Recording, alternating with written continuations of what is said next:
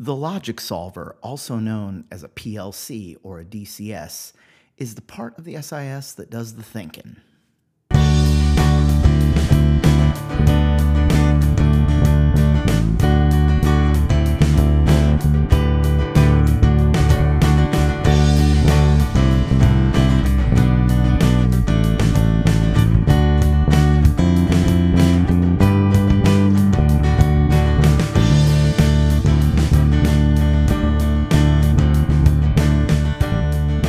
Welcome to the Kenexis Functional Safety Podcast. I'm your host, Ed Marszal, President and CEO of Kenexis. Kenexis is a technical safety consultancy that helps chemical process industry companies to analyze risk and design engineered safeguards like safety instrumented systems and fire and gas detection systems. Kenexis also provides the industry-leading suite of software tools, including our best-in-class Vertigo software for SIS safety lifecycle management. In this first season of the podcast, we are going to focus on the IEC 61511 standard, doing a deep dive into the standard, including more depth of information on what the standard means and how to apply it, brought to life with personal war stories and behind-the-scenes discussions of the committee members as we develop the standard in ISA 84 and IEC SC 65. Before we start, a little disclaimer: I will be providing my opinion on technical and engineering topics. This information is provided on a best effort basis and is of a general nature. The information presented in this podcast might not be applicable to your specific application. It is the obligation of every engineer to thoroughly analyze any system that they are designing and not blindly rely on any general advice presented in this podcast. All right, we're going to pick it back up still in the definition section. There's a lot going on in the definition section, a lot to discuss. We're going to start with 3.2.36, which is logic solver. So logic solver is part of either a BPCS or SIS that performs one or more logic functions. So it's the part of the SIS that does the thinking. It takes the inputs, reads them, makes decisions about what to do, and then makes commands to the final elements based on that decision-making process. Now, logic solver, as it's defined here, is going to apply to BPCS or SIS. But then again, with regards to safety instrumented systems, we're generally going to be talking about a safety PLC, but it also might be a single loop PLC or a single loop programmable system. It could be a series of relays. There's a lot of different things that it can be. All right, note 1 to the entry. In IEC 61511, the following terms for logic solvers are used: electrical logic solvers for electromechanical technology, electronic logic systems for electronic technology, and PE logic systems for programmable electronic systems. Okay? Actually, there's a lot more ways to do the logic than that. You've got pneumatic-based relay systems, you have magnetic logic systems, and sometimes you have no logic solver at all. You just direct hardwire your inputs to your outputs. So logic solver is very broad and very generic. Note 2 to the entry says examples are electrical systems, electronic systems, programmable electronic systems, pneumatic systems, and hydraulic systems. Sensors and final elements are not part of the logic solver. All right, so in the second note, we kind of went out of the realm of electronics and basically said, doesn't matter what's doing the thinking. It's called the logic solver, and it's going to be covered in this standard if it's used for safety instrumented system. All right, subset of that, 3.2.36.1, safety configured PE logic solver. We're going to discuss this in a lot more detail in clause 11.5, where we talk about the full range of considerations and thinking that needs to be done when you're making decisions about what types of equipment can be used in a safety instrumented system. And there's a whole lot of rules around logic solvers. Ultimately, what we're going to learn in clause 11.5 is you can't just take anything off the shelf and put it into your safety instrumented system.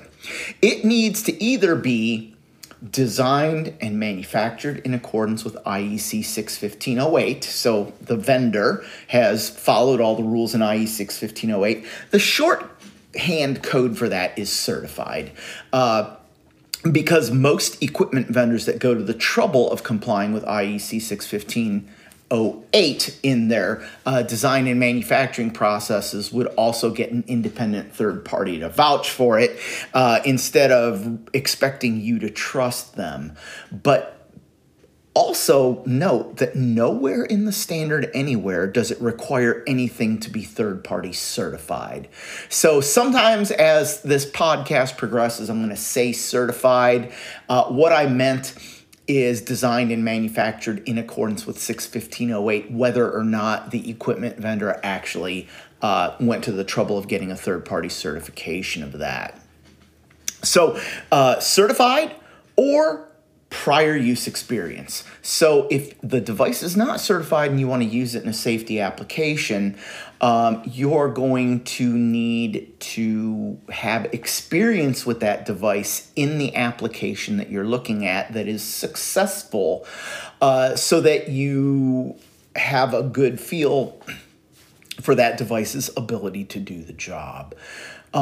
So what that kind of leaves out is you can't just pull something off the shelf that you've never used before and say, yeah, the first time I ever try to use this type of device, I'm going to put it in a safety application.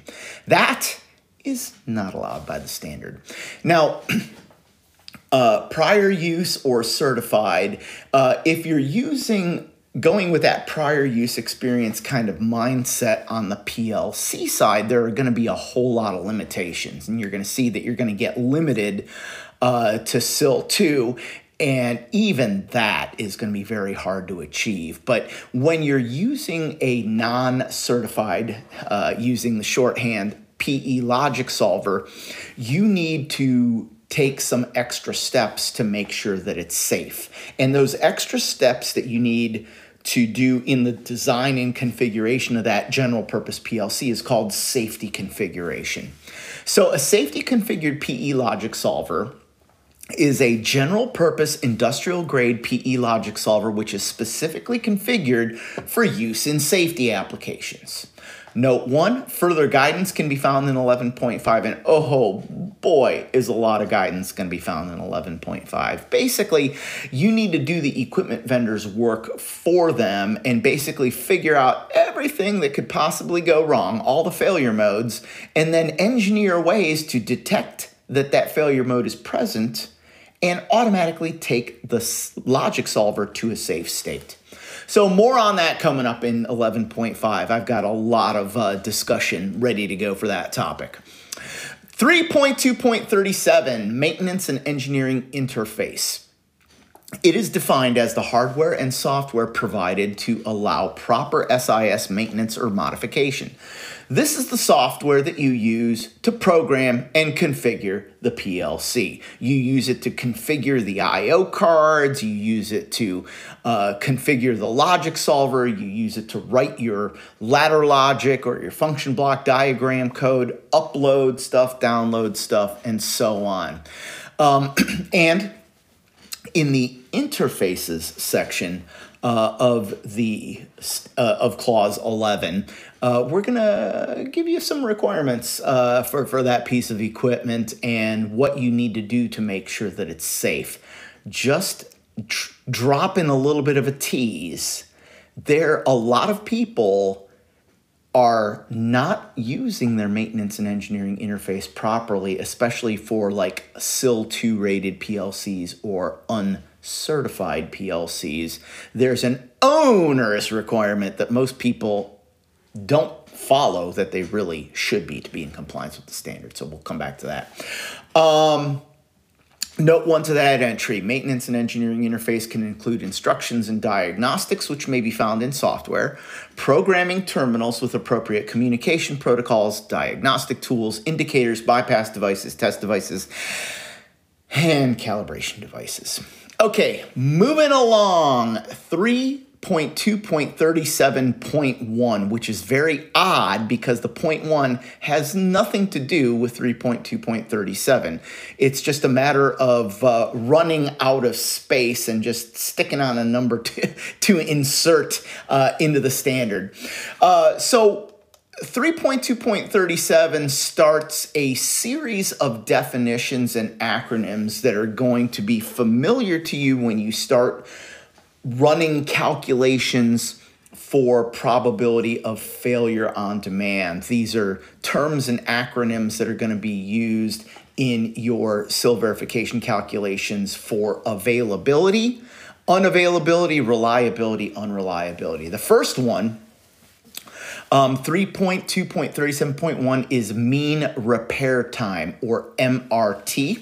It is defined as expected overall repair time, and the note to the entry is that MRT encompasses the times B, C, and D of the times for MTTR, C 3.2.37.2, which is the next definition that we're going to get to.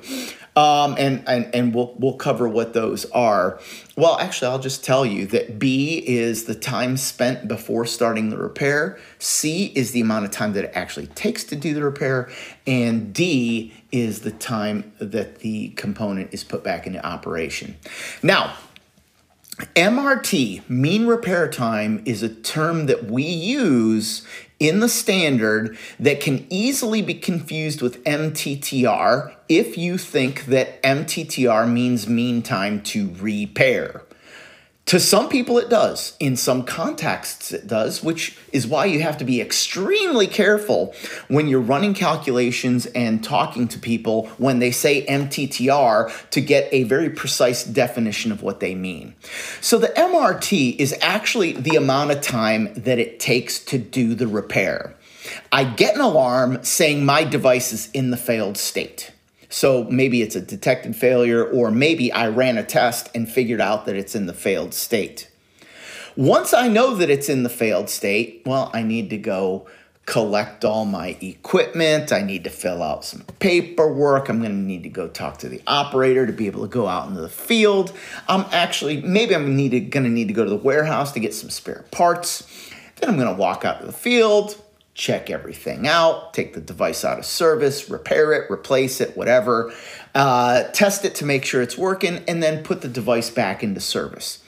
So that's the mean repair time, MRT, the amount of time that it takes to repair.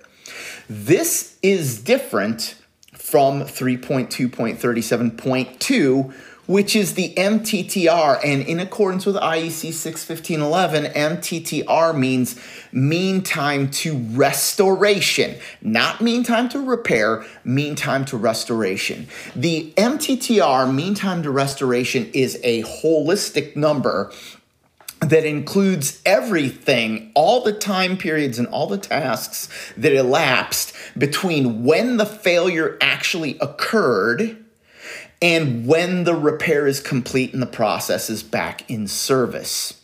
The difference between the MRT and the MTTR is item A of note 1 to the entry, and that's the time to detect the failure. So what time elapsed between when the failure occurred and when I know that the failure is there?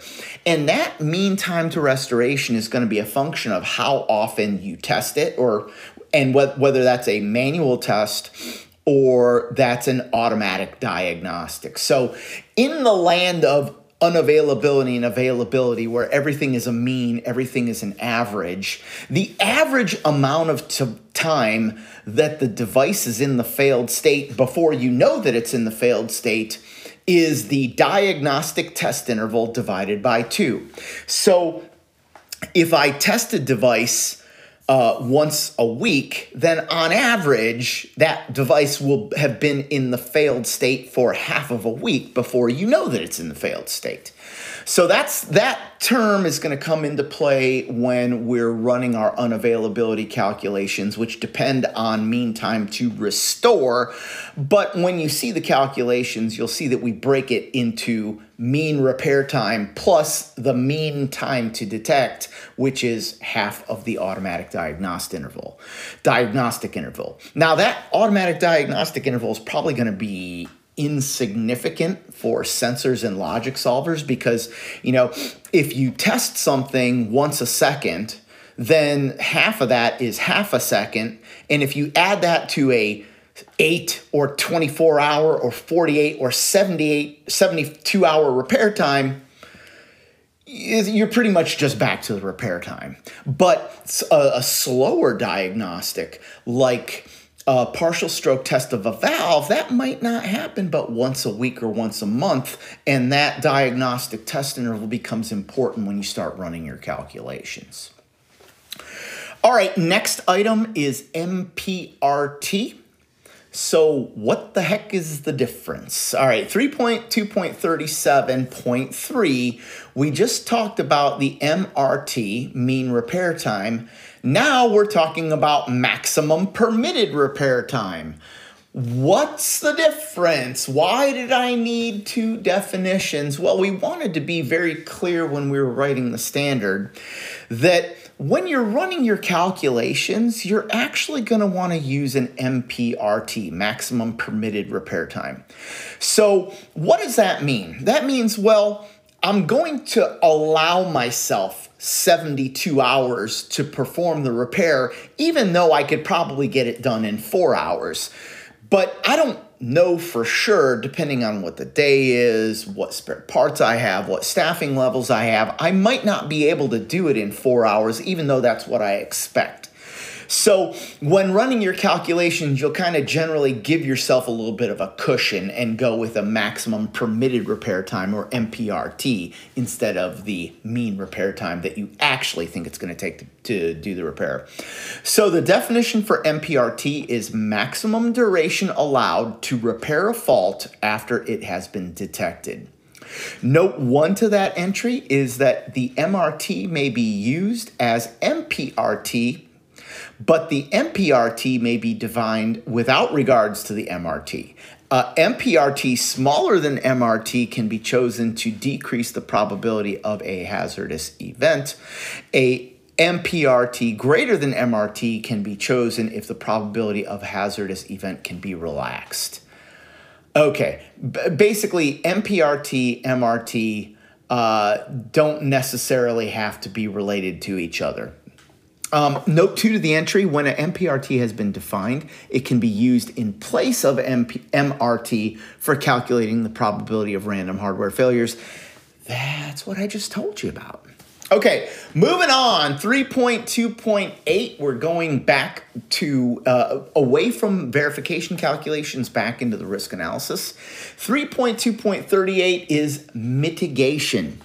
The definition is an action that reduces the consequences of a hazardous event, with note 1 to the entry being examples include emergency depressurization or closing ventilation dampers on detection or confirmed fire, or gas leak or initiation of deluge on confirmed fire detection. Mitigation. So most of the time when we're looking at independent protection layers, when we're analyzing the risk of the plant, when we're doing a LOPA, we're considering preventive protection layers. So a preventive protection layer, if it works, there is no consequence. That's how safety instrumented systems work. They are preventive. If they work, there will be no consequence.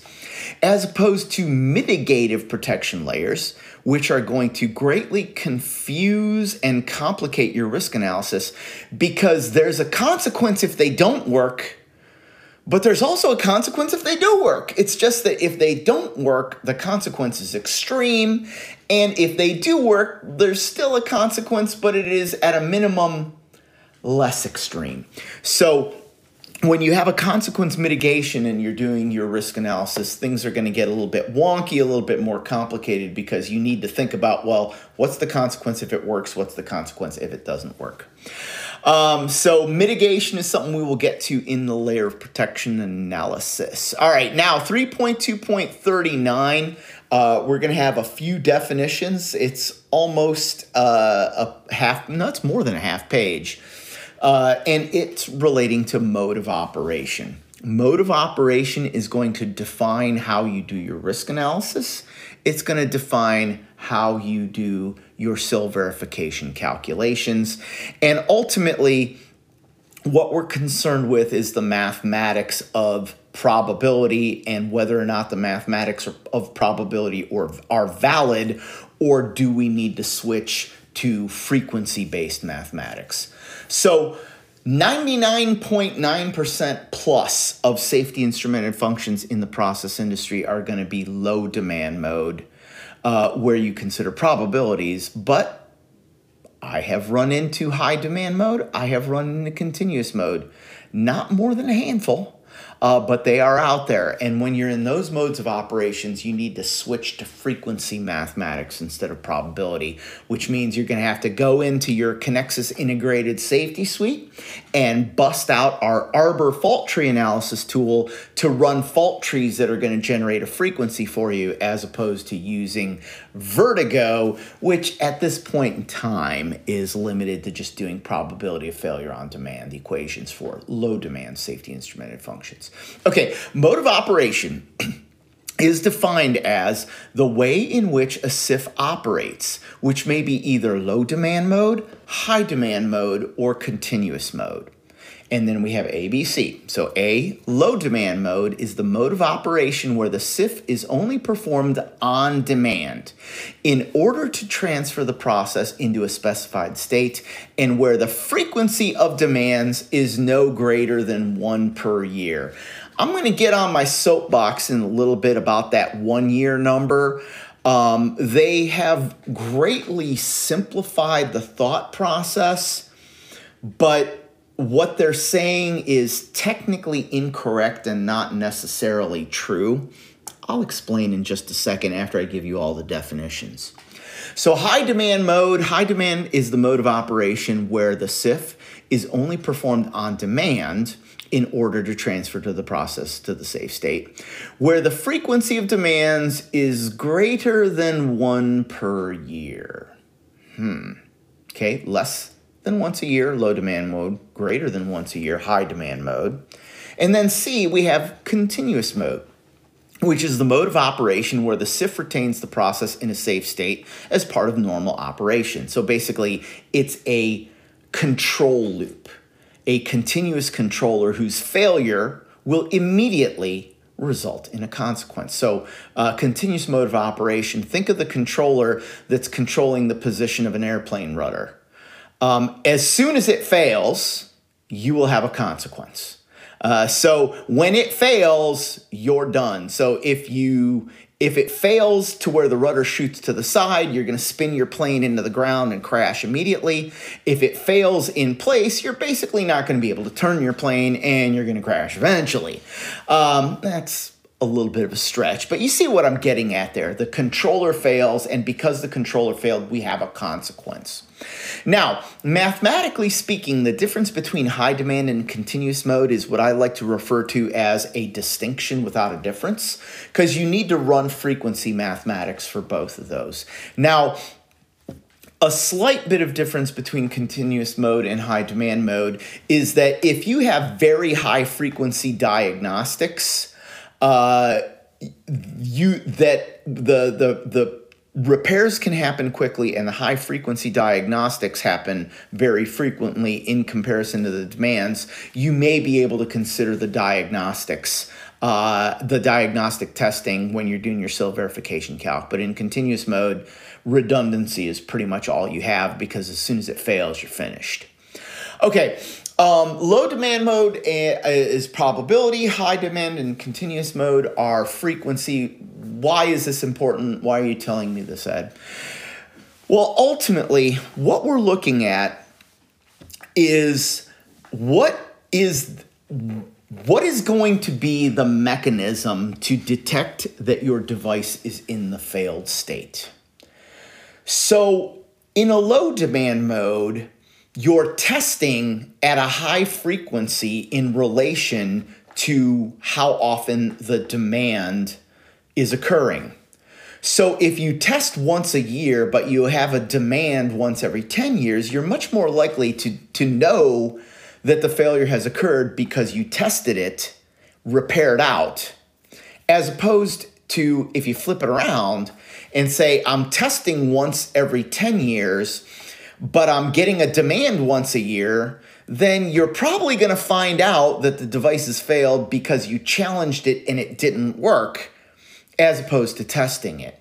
So if you're more likely to know that the device has failed because you challenged it, the concept of probability doesn't make sense anymore, because whatever the frequency of the failure is, that's basically the failure happens, and then some point in time after that, you're going to get a challenge and you're going to get a consequence. Testing in the high demand mode and the continuous mode kind of don't really matter, because your test is never going to identify the failure. So now we're just looking at how frequently the failure happens. Now, take that with a grain of salt related to the high frequency diagnostics, okay? That's kind of a separate little sticky issue for the high demand mode. Now, for the low demand mode, you can use a probability because you're much more likely to know that a failure happened because you tested it and then were able to repair it. And then there's kind of the unavailability between when it failed and when you did the test. So a probabilistic approach makes more sense. But you'll see in these definitions, they key everything on a year, when mathematically speaking, if we were to be precise, well, that's kind of got a whole bunch of simplifying assumptions baked into it. And that simplifying assumption is that, well, we're going to test it about once a year. So if you test about once a year, then low demand mode, your challenges are less frequent than your tests. And in high demand mode, your challenges are more frequent than your test. So that works out. But if I have a safety function, let's say I'm running a batch operation and I run 10 batches a day and I test my safety function before I start each batch. Well, if I have a demand that occurs once per year, I'm going to be testing 365 times for each time I challenge it. That's not high demand mode. That's low demand mode if you consider the comparison between frequency of testing and frequency of challenging. So keep that in mind. Take it with a grain of salt. Think about what you're doing when you're doing the design, because that 1 year number kind of assumes that you're testing about once every year. If you're only testing once every 10 years, that might not be a valid way to choose things. If you're testing multiple times, once a month or once a week, that kind of throws things out the window also. So be careful, think it through when you're assigning mode of operation. All right, 3.2.39.1 is the definition for demand mode, and it says a SIF operating in low demand mode or high demand mode. So demand mode is basically saying we're either low demand or high demand. Wow. Really? Really? We needed this definition? Well, no, we probably didn't need this definition, but the definition was probably put in here because we have a raft of notes. So the notes for demand mode SIF. Node number 1, if the event of a dangerous failure of the SIF, a hazardous event can only occur, number 1, if the failure is undetected and a demand occurs before the next proof test, or 2, if the failure is detected by the diagnostic tests, but the related process and its associated equipment has not been moved to the safe state before the demand occurs. Okay, that's a little elaboration of what I told you, or actually what I told you is kind of an elaboration of the note, to be honest. Note 2 to the entry. In high demand mode, it will normally be appropriate to use continuous mode criteria. So basically, they're admitting that, continuous and high demand mode is generally a distinction without a difference, because you're going to use the same analysis process to pick SIL targets and the same SIL verification method a lot. Note 3 to the entry says that the safety integrity levels for SIF operating in demand mode are defined in tables 4 and 5. Tables 4 and 5 are going to show up in clause 11, and they define what, numerically speaking, the safety instrumented functions are. We will spend a decent amount of time on that. All right, 3.2.39.2 is a continuous mode SIF, which is defined as a SIF operating in continuous mode. Whew. A definition that is that circular should not even be legal. Well, not that it's a whole lot better than 3.2.39.1, but hey. Well, once again, we've just got a raft of notes, 3 notes. Note 1, in the event of a dangerous failure of the SIF, a hazardous event will occur without further failure unless action is taken to prevent it within the process safety time. So we're basically saying when the failure occurs, we're gonna get the consequence unless you can, immediately do something about it. Note 2 says continuous mode covers those SIF which implement continuous control to maintain functional safety. So it's a controller in reality, not a shutdown.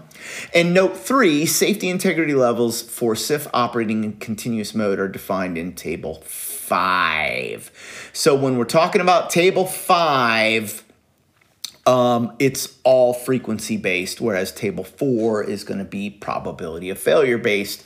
And again, we'll talk that one into the ground once we get into clause 11. All right, a little bit more here. 3.2.40 talks about a module.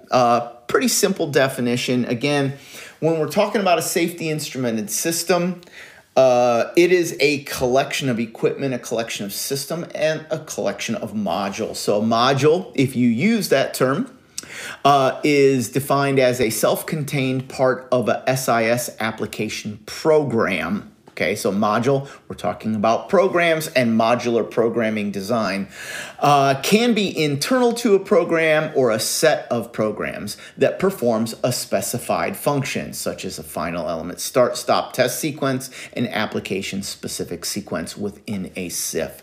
So modular design of programming is something we will get into in clause 12. And it's kind of interesting because module is also used very frequently for hardware. An input module, a CPU module, an output module, a power supply module. But the only definition that's contained in the standard is the one for software. A couple of informative notes. Note 1, in the context of IEC 61131, Part 3, a software module is a function or a function block. So for those of you in the know, those of you PLC programmers out there will know that the 61131 standard defines programming languages for PLCs, kind of higher level programming languages, and we are going to refer to them in the standard as limited variability languages. More on that. A lot more on that. We've already talked about that a lot, but there's going to be more continuing on. Note 2 to the entry, most modules have repetitive usage within an application program. So it's kind of like a subroutine that you don't just use once, but you're going to call it many times over and over and over and over. Something that, for instance, is going to convert a number of bits in the PLC into an engineering unit value is something that you could write a subroutine or a module for. Okay, let's keep going. A couple more. 3.2.41 is the definition of MOON, and those are capital M and capital N and little o's. And that's kind of the generic for 1 out of 1, 1 out of 2, 2 out of 2, 2 out of 3, 2 out of 4, 3 out of 4. It's the 2 O's, lowercase o's, are out of. And we're defining that as SIS or part thereof, made up of N independent channels which are so connected that M channels are sufficient to perform the SIF. So the N is how many devices or how many channels do I have, and M is, well, how many of them have to vote to shut down in order for the shutdown to occur. So if I have 2 out of 3 voting transmitters, the N is 3. I have 3 independent channels or 3 devices, and I need for M or 2 of them to vote to shut down to make the shutdown happen. All right, one more quick definition. A necessary risk reduction is the risk reduction to be achieved by the SIS and or other protection layers to ensure that tolerable risk is not exceeded.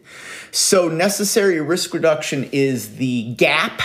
So when you're doing your LOPA study, you're doing your hazard and risk analysis, trying to determine how good your safety instrumented system needs to be, the gap between where you calculate the risk and where the risk needs to be, the tolerable risk level, that gap that you need to close by assigning protection layers is your necessary risk reduction. All right, with that, I'm going to close out the episode for this week. We've got a lot more definitions to go, but I did want to get a few more to you. Try to break it into a little bit more of a manageable chunk. We'll come back next time and hit 3.2.43, where we start talking about definitions for programmable systems. Now that you've heard some insights on technical safety, functional safety, and the IEC 61511 standard, let me tell you a little bit more about how to easily and effectively implement the safety life cycle using the Kenexis Integrated Safety Suite and our SIS Safety Lifecycle Management tool, Vertigo. Vertigo is a comprehensive tool set for performing assessment calculations, documenting, and maintaining the design of safety instrumented systems. Analysis begins with importing or synchronizing a list of safety instrumented functions with their definitions and associated performance targets from our Open PHA tool for HAZOP and LOPA documentation. Each safety function can then be analyzed by performing a SIL verification calculation, complete with a collection of tools for optimizing designs and a database of thousands of potential instruments to define failure rates and diagnostic coverage capabilities. After the SIL verification calculations are defined, you can build an SRS by automatically generating a cause and effect diagram from the SIF definitions and other defined instruments. Each SIS instrument will include a customizable data sheet and general requirements that are applicable to the SIS as a whole and can be entered individually or even bulk imported from customizable libraries. After the design phase, you can even use Vertigo to track and document testing throughout the entire life of the facility. Kenexis Vertigo is the most integrated, easy-to-use enterprise tool for allowing the development of SIS design basis information more efficiently and effectively than any other software application.